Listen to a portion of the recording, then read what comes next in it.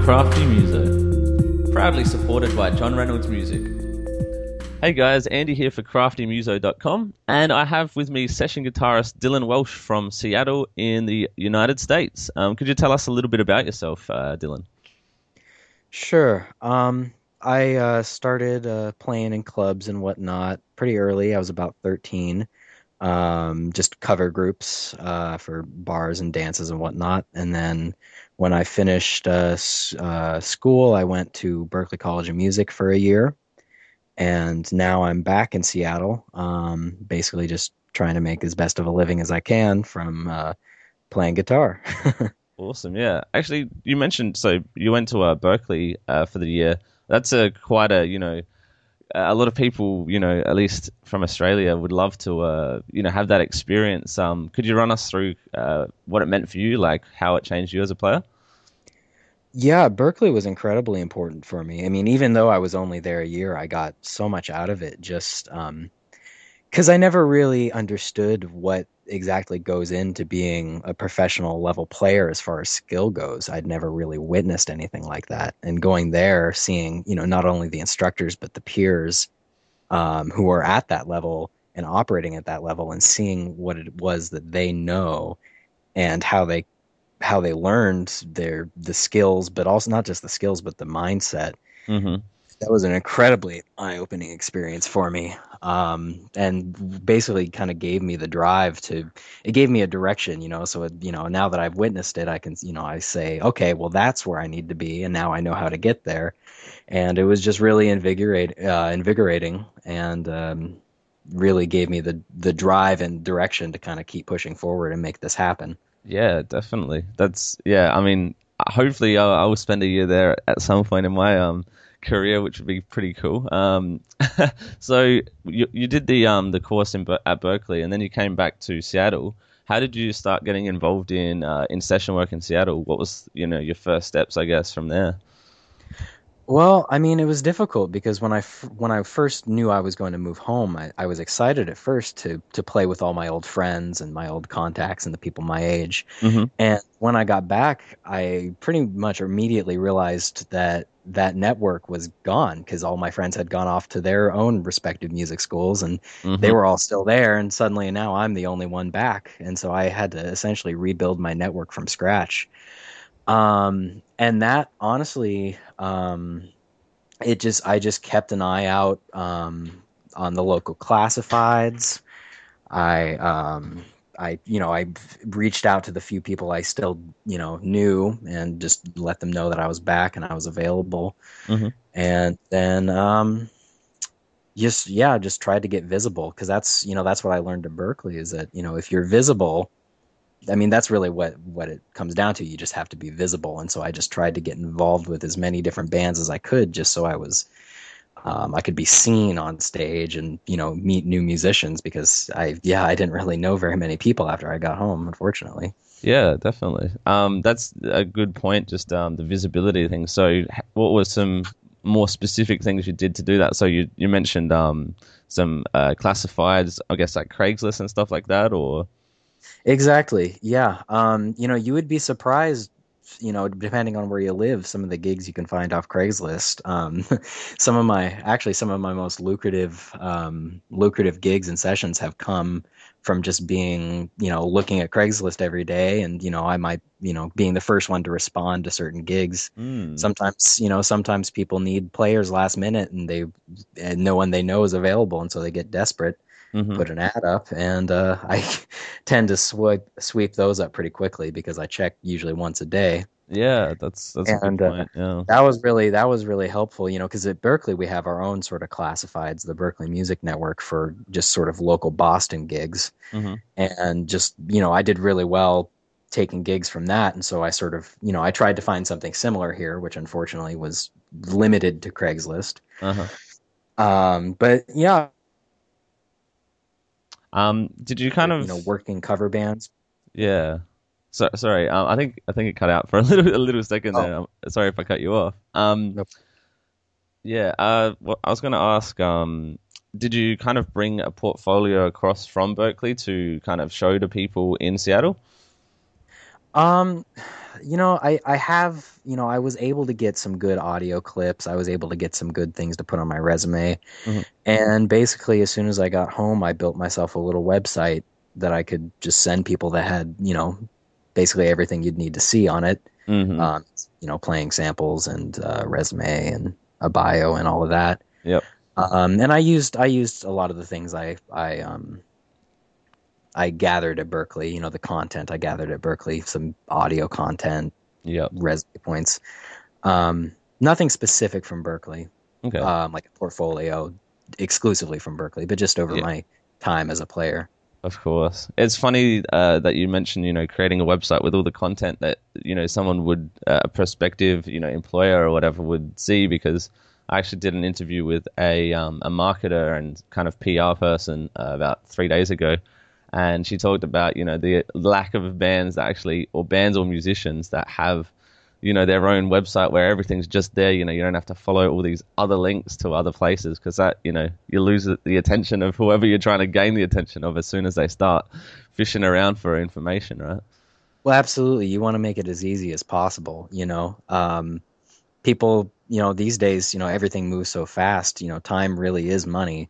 Hmm. And so, I mean, that's why, on my website, I've got my contact information on every single page. I've Right. got, Yeah. I mean, I've got, I try to make it as easy as possible for people to find me and access me. I've worked a lot with a search engine, well, not a lot, I'd say, but I spent time, doing search engine optimization on my page. And Hmm. so now, I mean, on Google, I think last time I checked, I was on the first page of Google if you type in Seattle session guitarist. Wow. Nice. Yeah. And I'm not even getting as much work as a lot of these guys. I just know how to, I took the time Hmm. to actually, work the web and, play the web game. And that's a big thing. You have to learn how to do that. Definitely. And you'd be surprised that it's probably a lot easy. Like, people will probably find that it's actually a lot easier than you imagine in the first place. Like, it's not easy, but it's not hard at the same time. Well, it's more than anything, it's kind of tedious and time consuming, but Mm, it's not yeah, I wouldn't say difficult at all. like, uh, I spent a good number of hours just putting the website together to begin with and doing the search engine business. hmm. And I do spend, time maintaining it, every week. But time is really all it took. It Yeah, wasn't difficult. that's it. So, with the session work, so you do studio work as well as a lot of live work. What are some three vital skills that you find help in those environments as a guitarist or as a musician in general? Well, I mean, the first, honestly, I'd say you have to have good ears. You have to spend time really developing your ears. Um, and developing your ears so that they can react quickly.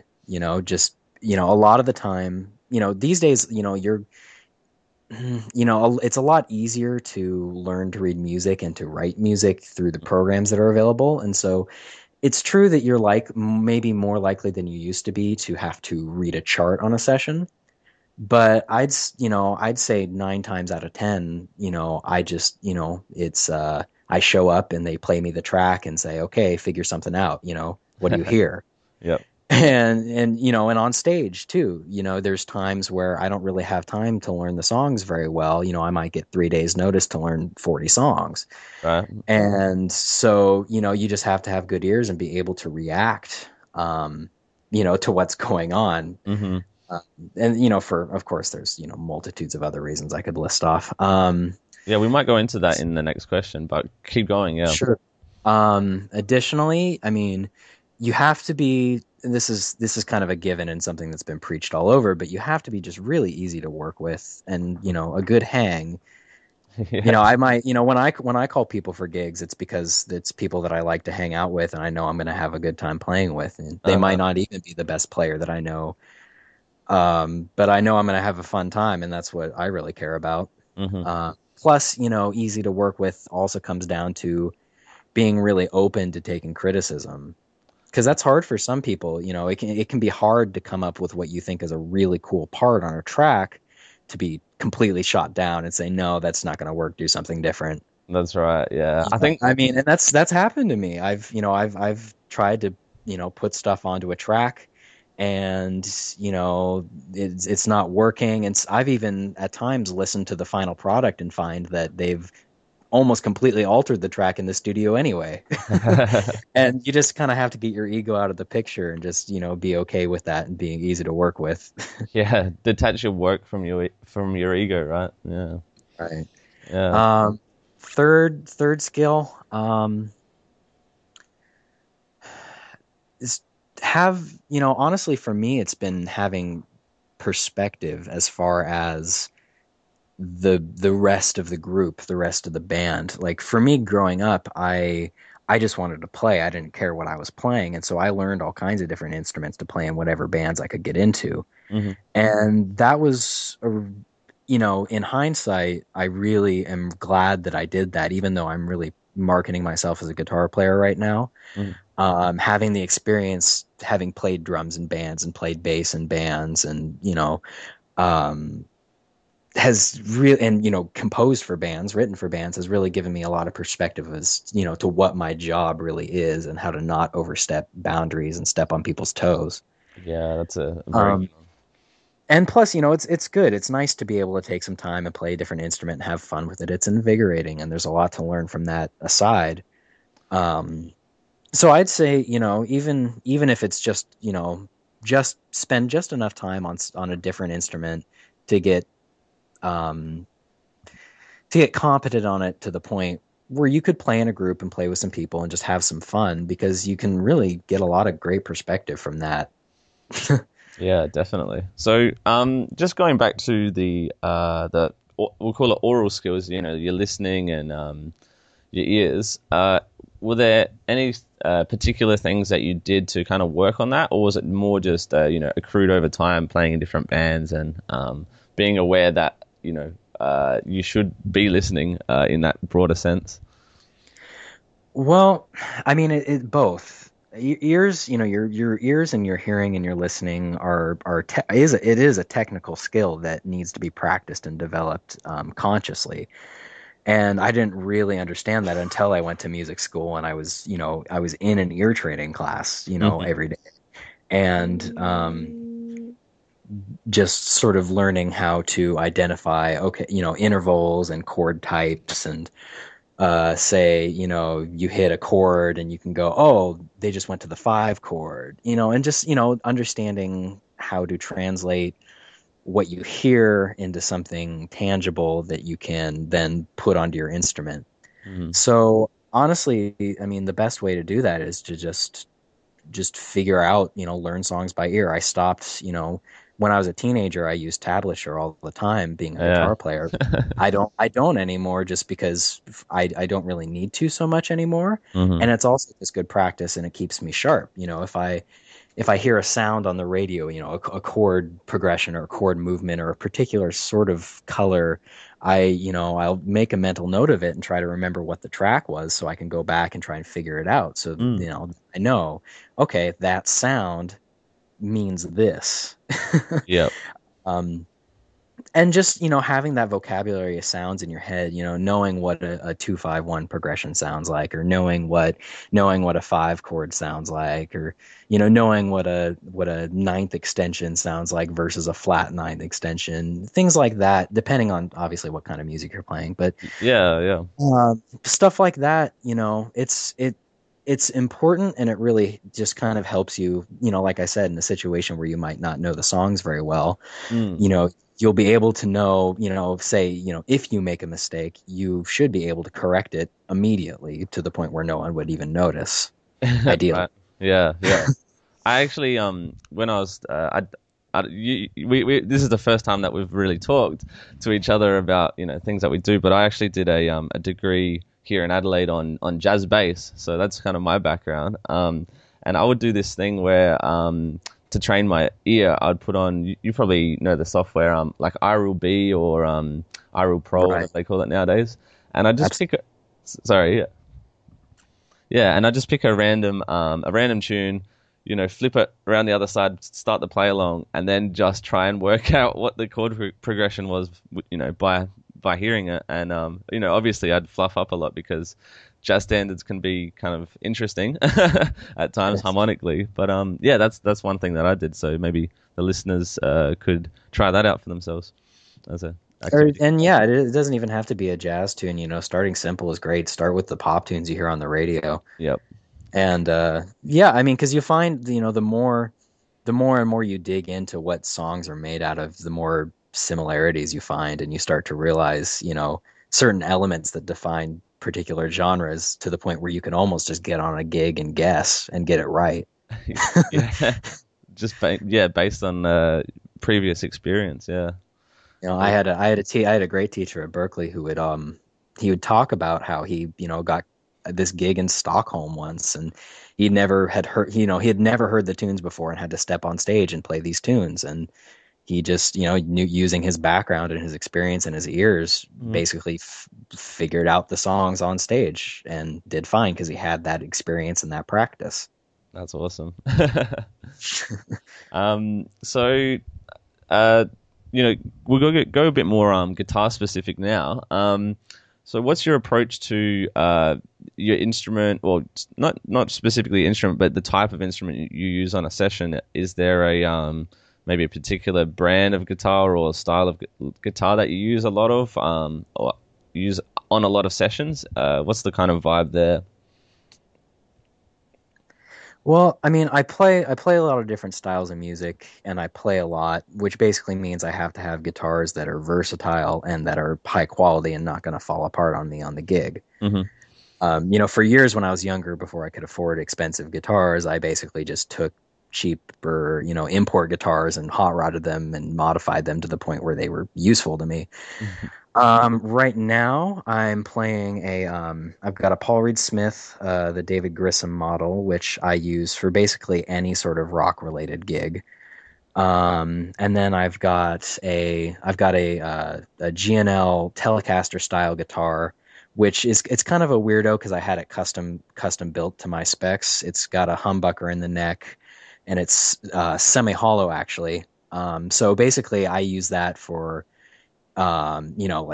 typical country twangy kind of Telecaster sounds, but I can also get really good contemporary jazz sounds out of it, Yeah. Larry Carlton style. And so I sort of use that guitar for a lot of different kind of things. And then, I have an arch top as well for when I need to play a more traditional kind of straight ahead jazz gig. Hmm. And those are sort of my three main workhorse instruments. I've got a few acoustics and a nylon string as well, but really those are the three instruments that are getting the most use for me right now. Okay, so you find that the acoustics on sessions or on gigs kind of aren't as frequent as the electric options. Well, yeah, I mean, I'm primarily an electric player, Mm. and usually if I get called to go do a session, the studio will have a nicer acoustic than I have, and they'll want me to play that one anyway. Okay, right.